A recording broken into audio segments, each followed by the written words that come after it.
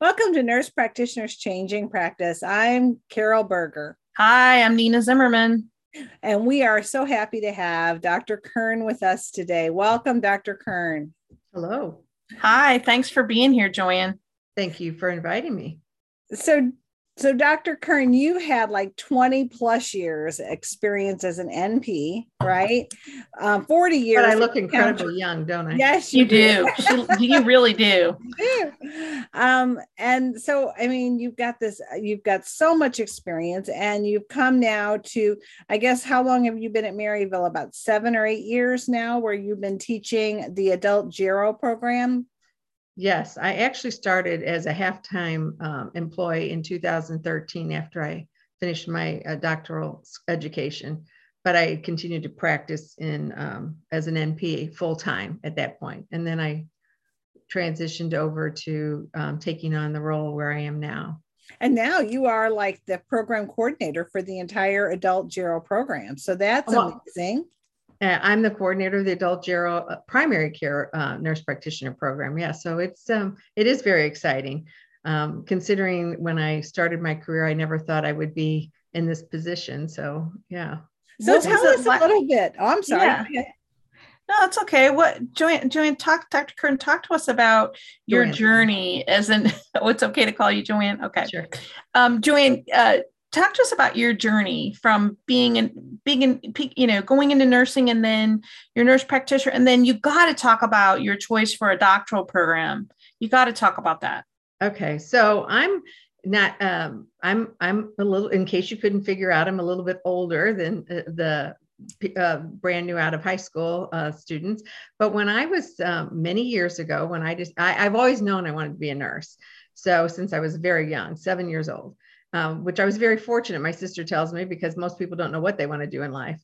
So my goal was to get out of school and be a nurse. So I went to the traditional diploma school, which was DePaul Nursing School way back when, and actually was the last graduating class from that. And my goal was to be a nurse and take care of patients. That's all I wanted to do. I thought people who had degrees were people who just knew how to teach, but didn't know anything about actually doing the nursing part of it. Right, the job.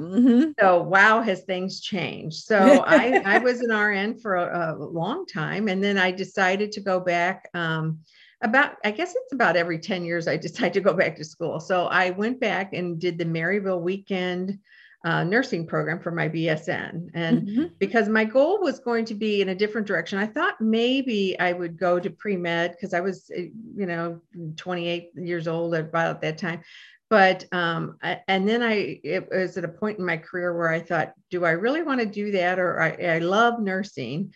And so I thought, well, I just kind of was throwing it back and forth. I did take pre-med courses. So it was, you really have to work at that. And so I decided that I thought I was going to either be a PA or an NP. And I knew that I really loved nursing. So I went into Jewish College of Allied Health back then. And I got my master's, and my nurse practitioner, adult nurse practitioner. At that time, there weren't that many different certifications. Subspecialties, yeah. There weren't all the subspecialties. I worked in, I worked in an office setting. I worked in an acute care setting. I did it all. And so I loved it. I love it still. So it's just the knowledge that, over the years that I have come to love. I've always believed that you're never too old to learn.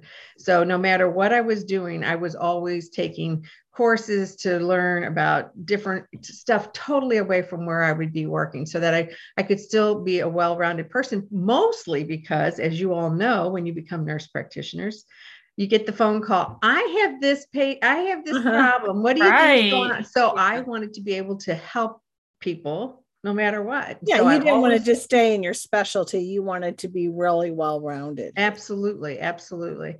And I was fortunate enough to have just a really good support system as far as all the different physicians I've worked with through the years. I gained respect from physicians, which I take very, I I think that's really important for nurse practitioners, for us to be able to have respect from physicians, because that way they don't feel so threatened by us. Right. And so we I can think I have continue to that build same. Yeah, I know it. When you can pick up the phone and you can call a number of physicians and say, "Hey, what do you think about this?" and Right. they treat you in a more of a collegial way, makes a tremendous difference. Absolutely. Absolutely.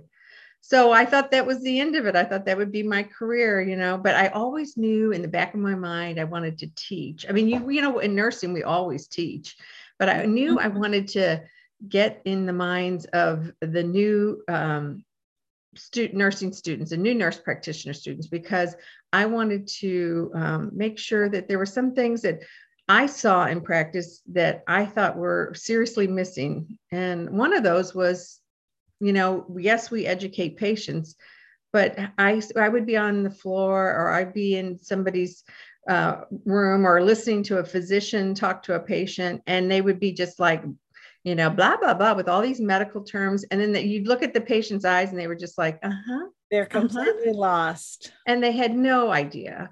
And so my job was always to go in and say, look, this is the way it is, and talk to them in lay terms. So I saw a real need for people to really learn that technique. You know, so many times we just figure everybody understands everything. Yeah. And we also classify people. I think what I find, you know, people just assume that, you know, if you're a college graduate, that you're going to understand everything, or, you know, and they assume that somebody who may be homeless or have maybe not as nice a clothes or whatever, they assume they don't understand. They don't understand. And that's not the case. I mean, you get hit with a new diagnosis, you don't understand it. I don't care what college degree you have. I don't care. I mean, I can, you know, I remember talking to people who had brain tumors, who were, you know, PhDs, and they were just like clueless, you know, obviously. So I wanted to bring that to new nurse practitioner students, to really point out that you can't just say, do you have any, you know, when they ask questions for the assessment, they'll say, so are you having any vertigo? Are you having any, you know, and, you know, hypertension? They don't even know. Even hypertension, simple things like that. Some people don't understand those terms. What those terms are. And so I wanted to really embrace the students so that they would learn that that's really important, because, you know, one thing I absolutely, and see, you can tell this is my passion. One thing I absolutely hate is to hear somebody say a non-compliant patient. Me too. I hate it. I mean, now, granted, we've had, you know, all of us in our careers can say there are patients that are really problems. But why are they non-compliant? I don't like that. I like non-adherent, and I don't understand. And non-adherent, why? They not understand. I mean, there is a great video on health literacy about people who, they don't take their blood pressure medicine because they're told they have hypertension. They think it's going to make them hyper. You know, they don't understand to bring their blood pressure down. So those are kind of things or maybe this is just not something in their lifestyle they really want to embrace right now. I mean, how many times you go to a provider and they say, well, you know, you're overweight, you need to lose so much weight. And of course, if we don't make that objective, we're non-compliant. But maybe that's not where, you know, maybe our life just isn't at that place where that's a priority for us. So I like that approach. You know, I just think that to find out why they're not doing something. Now, granted, you know, how many times we've talked to people who smoke. I mean, I used to love it when people would come in and in a neurosurgery practice, mind you, and you would say, you have to stop smoking because it's really bad on your spine and it causes degenerative process. And they would go, oh my gosh, are you kidding me? And I'm like, what? Cancer, lung disease, heart disease didn't scare you, but arthritis does? Yeah. That's amazing. So it's, I just find that you're right. It's the time of the patient, you know, the readiness for the patient to accept information. Right. But I also believe that a lot of times they have no idea what they're doing. And what the patient's going through. Right. What is going on with their life? A prime example. I mean, you know, I had a knee issue and I was going to go get some stem cells and I'm like, okay. And then I'm like, don't have a clue what you're going to do, you know, and here I am in the business. So they just Right. assumed that I knew everything that was going on. And so you should always assume that people don't understand so that Right. you all don't miss those who really don't. And And getting that patient's story. I mean, Huh? that patient, getting the patient's Right. story, the why and the what's going on in their life. How do you know that that patient's not dealing with a child with cancer or Right. dealing with, a husband who's dying, or what's going on in their life? You need to build that relationship enough to understand the whys behind maybe their reasons. Is it an understanding problem? Is it not the right time that they can tackle that problem? Right. Or what is it? And I think nurses especially do that so much better, because we're trained in doing that from the first. That's what brought us into nursing. Right. And I think the thing of it is that what I find is that people get so into, and I even, I'm sure as nurse practitioner students, you're like overwhelmed. How am I ever going to get all this information and everything? And it's a matter of when you're doing your assessment and when you're talking to the patient that you're finding this out. It's not that you're sitting there and going, one of my big, my pet peeve is, oh, well, this person I know has carpal tunnel, or let's say carpal tunnel syndrome. So they skip over everything in the assessment, and then they miss something horrible. Right. Gotta go through the steps. You have to go through the steps, but you have to be able to talk to them. Now, that doesn't mean you have to spend 3 hours in there, because I've heard some people have a hard time managing time, but it is important that, not to automatically label somebody as non-compliant. I mean, if I see that, I just want to, Yeah. And the partnership piece, you have to find out where the patient's at, and it's a partnership. I'm really concerned, that's what I always say. I'm really concerned about your whatever, smoking, drinking, weight, can we talk about this? Or, where are you at? Would you, can we talk about steps to make that better or improve that? And my patients will say, no, I'm not ready. Or, yeah, okay. It's really important to assess where they're at and why they don't understand, because you just hit it right on the head. And that partnership and that relationship and that very keen assessment is so important. Well, and I think the other thing is people, we all have had this experience where people come in and all they want is, they want a quick fix, give me some pills and I'm out of here. And, I just, some people, and I've had experience in family, problems where physicians have given patients, somebody Xanax for long-term without having any documentation. And it was just because they just wanted it, and those kind of things just almost put me over the edge. Because so you really are in this, and you're really making a difference because you're helping the students you teach every day. Well, and I love it when they say, like when you do those one-on-ones or something, and somebody will say, so how's your appetite? Oh, good. And I'm like, no, you have to say, what did you eat today? Because what I think is a good appetite may not, it's not the same thing. So it's teasing that information out. And I hope, that's why I went back and got my doctorates and became in the position I'm in now. Talk about the doctorate piece. Joanne has a DNP and PhD. Talk about that process of you figuring out that you wanted to do that and you wanted what both. The difference is. Yeah, talk about that. So it was as I said, I go back to school every 10 years.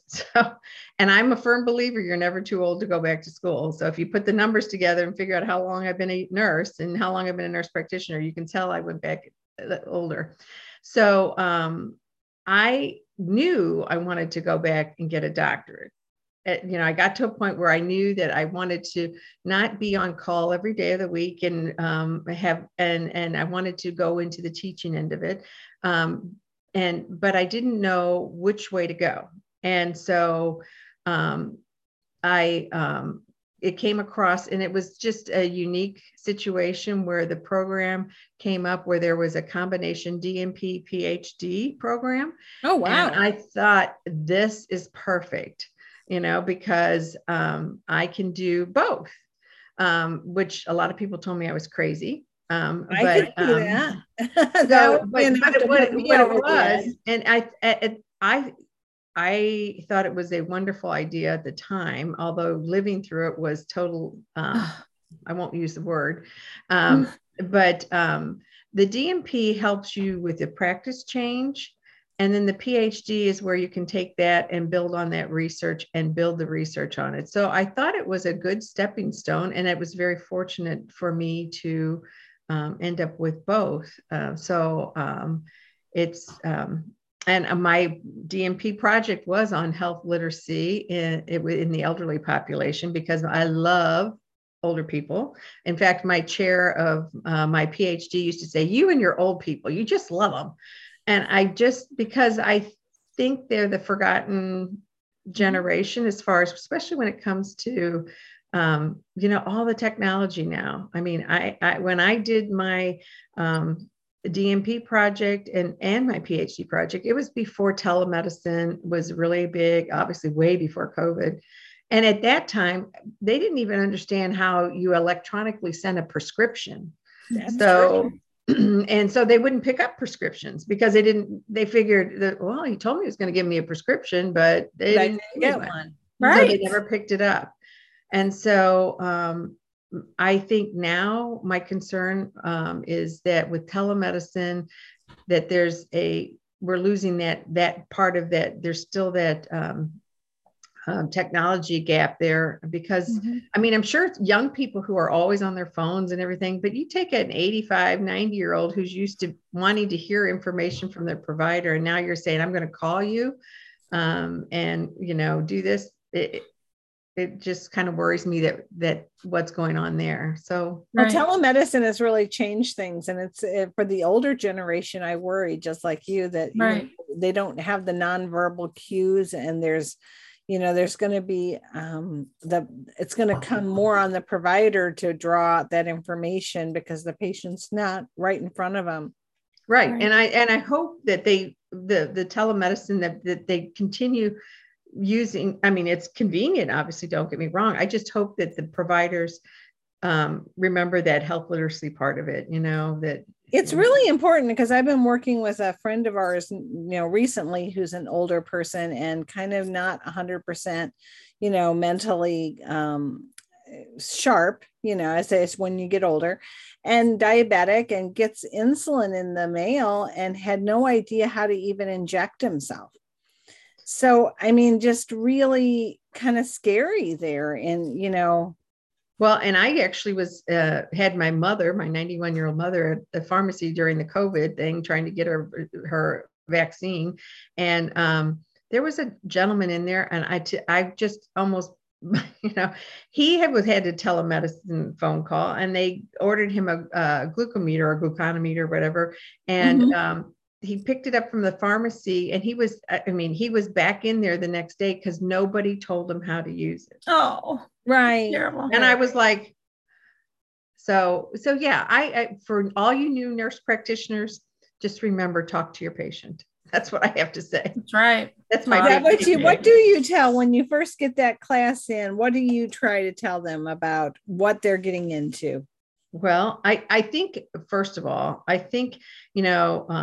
if what I tell students is that you need to really stop and think about who you're talking to. I mean, I show them a health literacy video right off the bat, because I want them to know where they're going through. I tell them that it's a great profession. It is an absolutely great profession. But if you're in it to make money, you might. Yeah. I mean, you'll make some money. True. Your hours. Your hours are fortunate. Not your own anymore. I mean, Right. You're not going to have that 9-hour or 12-hour day. It can be a lot longer. Well, and I also tell them that they're moving into a role where they are now the responsible person. Yeah. So it is upon themselves to continue to learn. I mean, the guidelines are constantly changing. We can teach them what's out there now, but it could be totally different in a year, especially diabetes. Look at all the stuff that's come out. I mean, when I was in school, it was insulin, and that was about it. Right. So, but using your resources up to date. I mean, keeping yourself going to conferences, all right, and always continuing to learn. Because if you get stagnant, then you're going to hurt somebody, or you're going to, you're not doing yourself any favors. Right. So, and I also tell them to, if they're lucky enough to find a niche, then in a practice, then that can take them in different directions. So that's wonderful. Dr. Kern, what parting advice can you tell nurse practitioner students? I think it's a wonderful career. Just, if you want respect, you have to continue to learn, if you want respect from providers, I should say, not so much that I'm saying you need, it's if you want physicians and colleagues to, interact with you in a respectful way, take the on yourself to really learn what you can, and always ask for help. Don't be afraid to ask for help. Know what you know and know what you don't know. That's right. I think that's the one thing that I loved is how collegial physicians are with each other too. They'll pick up the phone and they'll talk to each other and say, hey, I got this patient. What would you, and kind of get some curbside advice on something. And I think we need to remember that. And like you said, develop our skills enough that we're not feeling like we don't have the right knowledge to ask the questions. Right. Yeah. I think one parting word I would say is, as an RN, how they always say we eat our young. But as a nurse practitioner, I think you try to build up everybody, because it's our career, it's our role in the healthcare profession that we want respect. So we want everyone to do a good job so that we are respected as a provider. Yes. I love that. Well, thank you, Dr. Kern. Thank you, Joanne. They are so lucky to have you. And, yes, they are. And the students love you. Oh, yes. Yes, they do. And we'll probably have you on again to talk more about your pearls of wisdom. So thank you for joining us. And for those of you listening, you can listen to the podcast. You can come to the YouTube channel. It's npschangingpractice.com. Also, we have games and tools there to help you learn on your journey to becoming an NP. See you next week. Bye, Thanks. everybody. Bye. Bye. Thank you for having me.